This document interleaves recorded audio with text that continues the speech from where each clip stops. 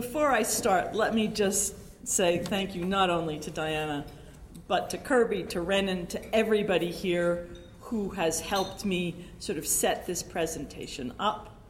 And thank you to the Montana Historical Society for having me. I cannot think of a better audience for this material. I know many of you will know more about parts of Little Bighorn than I do, and I look forward to sort of sharing our perspectives at the end of the talk. I'd like to thank the Soldier Wolf family of the Winder River Reservation in Wyoming, who are the people who started me down the path of studying women at Little Bighorn. This is this traditional image of Little Bighorn. In the middle is Custer, and he's got short hair and a mustache, or kind of medium shoulder-length hair and a mustache. But for me, what is most wrong, he didn't have medium-length hair at the Battle of Little Bighorn, is that you don't have women in this picture. And women were crucial to understanding what went on, and so much so. As people know, the Battle of Little Bighorn was June 25th to June 26th, mostly happening on June 25th, 1876. George Armstrong Custer and about 700 7th Cavalry troops attacked a large village of 1,500 to 2,500 warriors and a significant number of women, children, and the elderly. I've seen figures of up to about 10,000 people for that village. And Custer's strategy included attacking the women and children. Edward Godfrey said Custer expected women and children to be fleeing to the bluffs on the north, for in no other way do I account for his wide detour. So if you look at the Little Bighorn site, I was told not to do maps. You don't need to read anything on the maps. I'll just sort of point out. So this is where the visitors center is today, and it is where native warriors caught up with Custer and his troops. And that's not where the women and children were, if that's where he actually meant to be. So he was going towards the Cheyenne village, which was here. And this is from William Philo's 1877 map, done from interviews with people who were at Little Bighorn the year before. I want to give you an entirely different image to contextualize the Battle of Little Bighorn. This image was collected by Alfred Kroeber in 1899, part of his dissertation research at Columbia University. And this image shows how women traveled in the world. Ella Deloria, the Lakota historian in Water Lily, described how winter camps and summer camps were different. As usual in winter, a series of villages were strung along the creek on both sides. So this would have been the winter camps. To go visiting, one must follow a timberline instead of cutting across a common or following a curving line of teepees as in summer. So within Plains Indian art, circles and squares are often the same thing. So this is a summer teepee circle, along with sort of stars of the summer skies. And what you can see is the path between the winter camps and the summer camps. This here in the middle is a river, and these tracks are travois tracks. And so while this looks very abstract, it's actually a picture of women moving between winter and summer places to live. So there was no one place to live for women during this period before 1876, but women brought their homes with them. And if you look at the maps of Little Bighorn from that perspective, you can see that these were classic summer camps with the big round teepee circles. This summer camp was drawn together by Sitting Bull Sundance the week before. And you had thousands and thousands of people coming together. And some of those thousands of people were also the people who'd fought at the Battle of Little Rosebud on June 17th. I just want to step back for a second. This is a map of, this one doesn't show up at all, So if you look at the ones around the edges, they show up. It's like that. These show up better. If you can see, this is a blob, whereas the maps around the edges are rather a useful picture of the United States of America. So the palest green is the short grass prairie. The medium green is mixed grass prairie, and the dark green is tall grass prairie. Around here is Laramie, Wyoming. And I was converted to Western history in part because I live in Laramie, Wyoming, these days just during the summer. This is my yard. Right? I'm a girl from Brooklyn, and I live in a yard which has pronghorn in it. And you can kind of see the dry grass. It looks lusher than it actually is. This is grass that cannot support a cow-calf pair for more than a month. It's, 32 acres, and it won't feed anything. However, it does have a wide number of resources for traveling animals, and it's also right next to the Snowy Mountains. So Marcel Kornfeld and his colleagues talk about islands of resources in the Great Plains. So this is Snowy Mountains in July. You don't want to be here in the middle of wintertime, but in the summertime, you can get lots of useful resources. One of the most important sets of resources were the lodgepole pines, which became the poles for people's lodges, for people's teepees. So that when you think about the land, people moved up and down the land according to what resources were available during what parts of the year.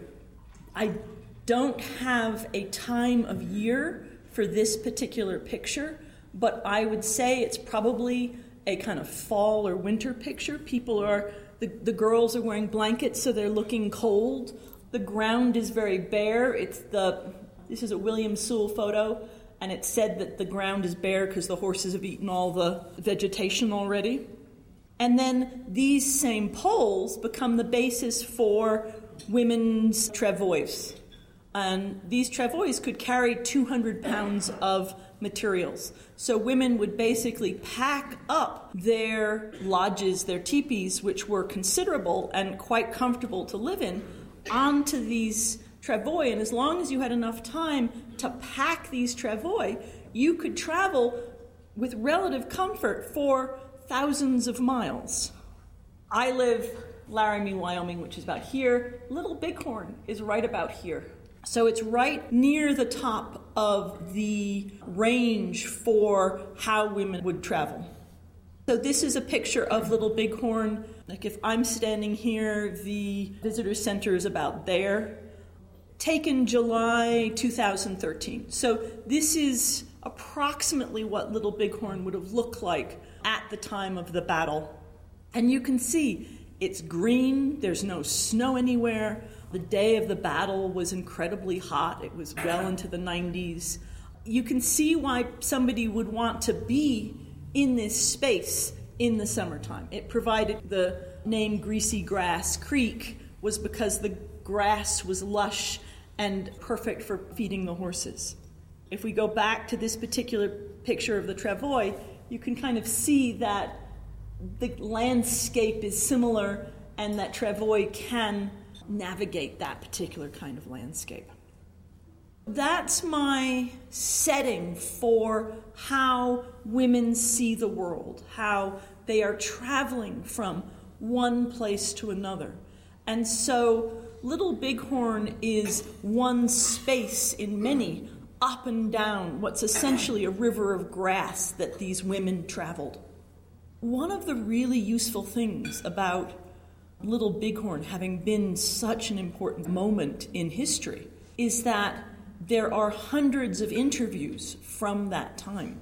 Now, I would estimate about 5% of the interviews done after Little Bighorn were with women. But even 5% presents an unusually large database for women who are too often described as mute in the historical record. This is one testimony from Mrs. Spotted Horn Bull, also known as Pretty White Buffalo, who was Hunk Papa. And she was interviewed by James McLaughlin, enemy of Sitting Bull. So her interview certainly has a certain slant, but she gives an idea of how that moving worked. Late the night before, I and the other women of the Hunk Papa had labored to make ready for the march that we were going to take up that morning. The village by the greasy grass was but a stopping place for a day or two, and we had no thought of a fight with the white man. But we were to move out to the northwest, sort of even further up into the grassy plains, and I had made many bundles of my store. So this was a woman who was ready to move. Moving Robe's story tells of a woman collecting resources where she was. Several of us young Indian girls were digging wild turnips. I was then 23 years old when I saw a cloud of dust rise beyond a ridge of bluffs in the east. We girls looked towards camp and saw a warrior ride swiftly, shouting that the soldiers were only a few miles away, and that the women and children and old men should run for the hills in the opposite direction. And Moving Robe is also Hunk Papa. Both of these stories start on the day of the battle. The Cheyenne, however, had much longer experience with Custer. When you look at Kate Bighead's testimony, otherwise known as Antelope, she starts before Little Bighorn. And I think it's useful to go back a little bit to see the experience that the Cheyenne had, which was well known to the Lakota. So Kate Bighead testimony is, I was in the camp besides the Washita River. This would have been in 1868, when Custer and his soldiers came there and fought the Indians. Our chief Black Kettle and other Cheyennes, many of them women and children, were killed that day. It was early in the morning when the soldiers began the shooting. There had been a big storm and there was snow on the ground. All of us jumped from our beds and all of us started running to get away. I was barefooted, as were almost all of the others. Our teepees and all of our property we had to leave behind and was burned by the white men. So here, this is Custer, here attacking the camp, attacking a woman, attacking other people. This is from Frank Leslie's paper, December 26, 1868. This is an attack on a winter camp. This was an attack on not a huge village, but a couple of lodges strung out along a river. And it was also an attack when most of the warriors were away because they were out hunting. Custer basically reprised the Sand Creek attack, on the same group, same time of year, same winter camp that Chivington had in 1864. The one thing that Custer did right at Washita that Chivington was a genocidal maniac. Custer was not quite as genocidal as Chivington. But what Custer did end up doing was capturing 53 women and children. And so this is an image, again by Sewell, of Custer and some of the captives from Washita. And it even says in the inscription that these are the women from Washita.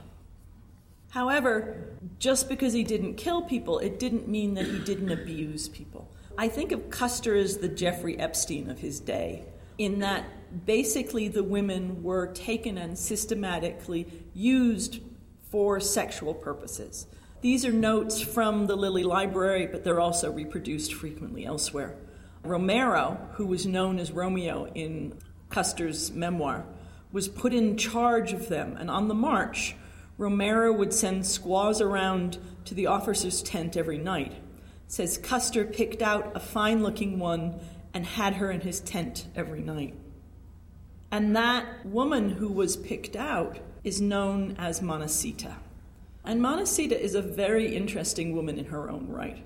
In Custer's memoir, he talks about how she was divorced from a Cheyenne warrior named Little Eagle after she shot him in the knee. There is a description of a marriage in Custer's memoir, but he specifically does not say that this was Manacita that he was married to. I think it probably was. She was married to him by Mawissa, who was her aunt in Cheyenne kinship. Not sure what the kinship relationship would be in English kinship. Manacita is described by Custer as helping him track, also described as teaching him sign language so they could communicate with each other.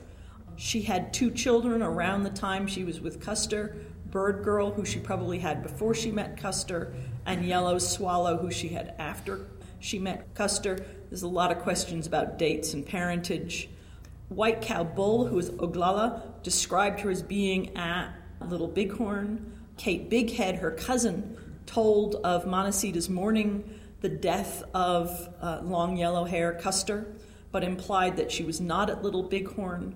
More recent research says that she wasn't at Little Bighorn. And the image is by William Sewell, and it's supposed to be of Manacita.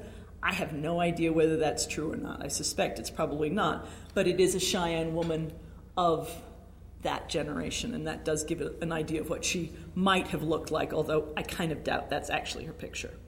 But, we can always trust Wikipedia on these things, of course.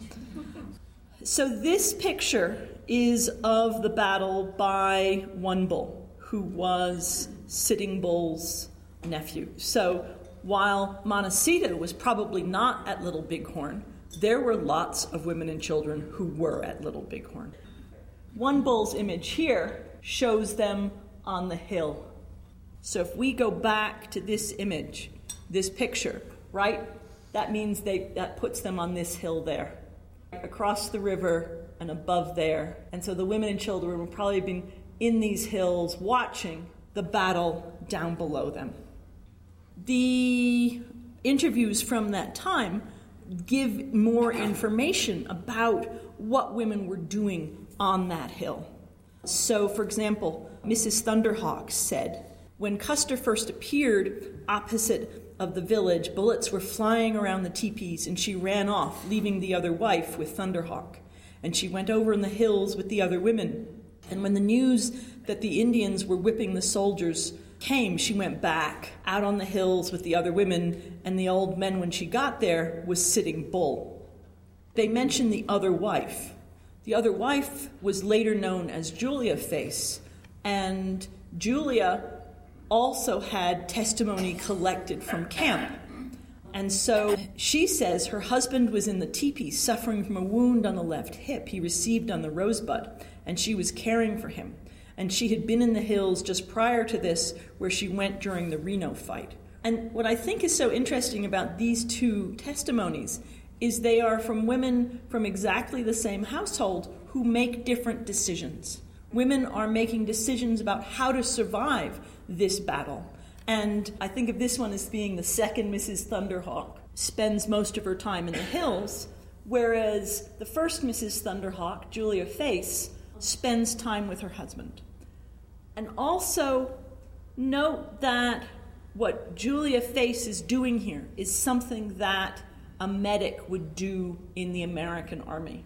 There are no medics amongst the warriors of the Lakota and the Cheyenne. What they have are female relatives who do those tasks. If we go back to this picture, but there's somebody on a horse, and that might well be Sitting Bull, given that this picture is actually by One Bull, who's one of Sitting Bull's nephews. This is one of the saddest pictures for me of Little Bighorn. It shows why women were running for the hills. Women were killed that day. There were a number of women who were killed down in a little grove of trees in the first Reno attack. According to American military records, the Arikara are blamed for these deaths. This image clearly shows that the Americans were blamed for this. One of the ironies of this is that these women were not just outside of the American system. These women were well connected into the American system. So traditional dresses are made out of hide. These women are not wearing hide dresses. These women are wearing printed calico dresses. It was in the 90s on Little Bighorn that day. Women were wearing light cotton dresses that they made from trade goods that they received mostly from their work with buffalo hides, right? So these weren't women outside the system. These were women who were integrated into the American system, and yet that was completely not recognized by the people who attacked them again and again. A number of women fought back. So one of the women who fought back was Buffalo Calf Road, who was known as the woman who saved her brother, which is the Cheyenne name for the Battle of Rosebud. In Kate Bighead's account, who was the cousin of Montecito and the Cheyenne woman who talked about Washita, she's known as Calf Trail Woman. So I didn't figure out these guys were the same until after my initial research. So this is Buffalo Calf Robe at the battle where she saved her brother. So right there is her brother, who she sort of took off the battlefield. During Little Bighorn, she didn't fight directly, but she followed her husband around, and she had a gun and so would shoot people at people if she thought her husband was in danger. Moving Robe did fight directly, and she fought directly because of the death of her brother. I saw my father preparing to go to the battle. I sang a death song for my young brother who had been killed. My heart was bad, revenge, revenge for my brother's death. I thought of the death of my young brother, One Hawk. I ran to a nearby thicket and got my black horse. I painted my face with crimson and braided my black hair. I was mourning, I was a woman, but I was not afraid.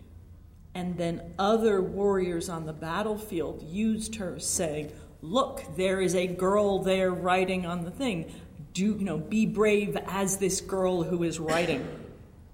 Beatrice Medicine outlines a couple of different roles that women have that go outside of the roles of traditional wife and mother. A couple of these roles included Ninawaki, a manly woman who was known for her skills in war. I think you can count both Moving Robe and Calf Road Woman as Maniwakis. But she also details Ninaki, who is the chief woman or favorite wife. Chief women were often leaders among women. I think one way to understand Montecito is to see her as being recognized in the community and seeing herself as a chief woman, that because of her connection with Custer, who had prestige within that community, she herself had prestige that she was willing to use to lead people. Kate Bighead gives a description of another kind of woman's help. I found a pony and followed the warriors to watch the fighting, as I often did, since my nephew, Noisy Walking, expected me watch and sing songs to give him courage. I rode away searching for my nephew who had been shot and stabbed. I stayed with him and brought him to his mother, but Noisy Walking died that night.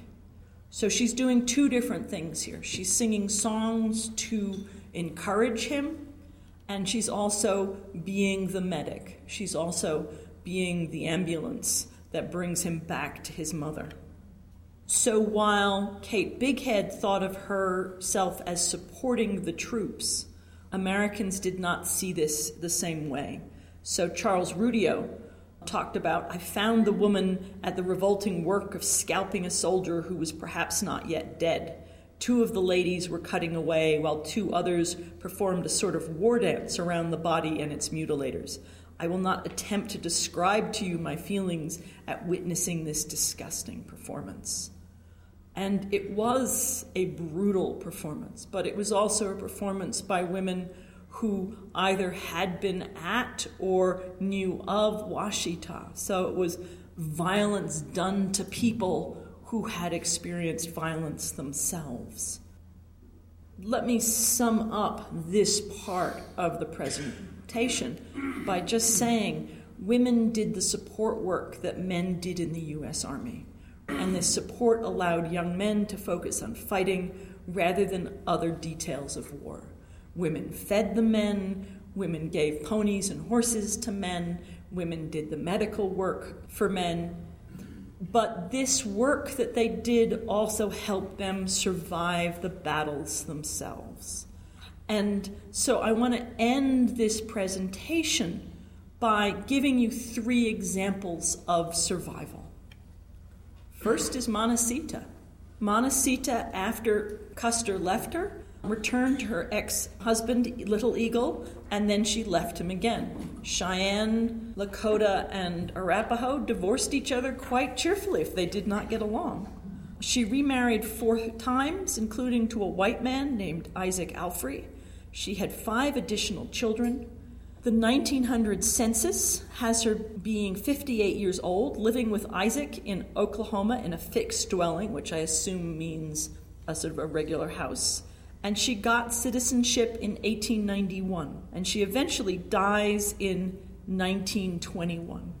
So this is the 1900 census. This here says Mourning Woman, Cheyenne, 1891, and fixed. I love censuses as a just way to get a quick snapshot of how people are doing. Moving Robe, also known as Mary Crawler, went with Sitting Bull to Canada but returned. And her father, Slowhan, otherwise known as Crawler, is listed in the 1885 Standing Rock agency rations issue. We all know the name Standing Rock. Standing Rock people have been making trouble and protesting for a long time. It is an honorable history that they are living up to. This is an image from Hardolph, supposedly done in 1937, but as she died in 1934, it probably wasn't a 1937 photograph. If we look at some of the census records for Moving Robe, the records have her living on a farm. She's head of the household that's free-owned, and she's a 66-year-old widow. She doesn't read or write. She's living in South Dakota. She speaks English, and she's a cattle rancher. Eventually, she dies in 1934. She's a Standing Rock Sioux, so she remains in Standing Rock for the rest of her life. The cause is cirrhosis of the liver, badly misspelled, and you can never tell when you've got things like that. It's just like, oh, she used to drink occasionally, or that was actually a medical diagnosis. It's very difficult to tell. So those are sort of 2 stories of individual women who may or may not have been at Little Bighorn. Let me go back to the image that I started off with, because I also want to sort of tell a tale of cultural survival. So this is an image of, my description of this image is of winter camps and then moving to summer camps.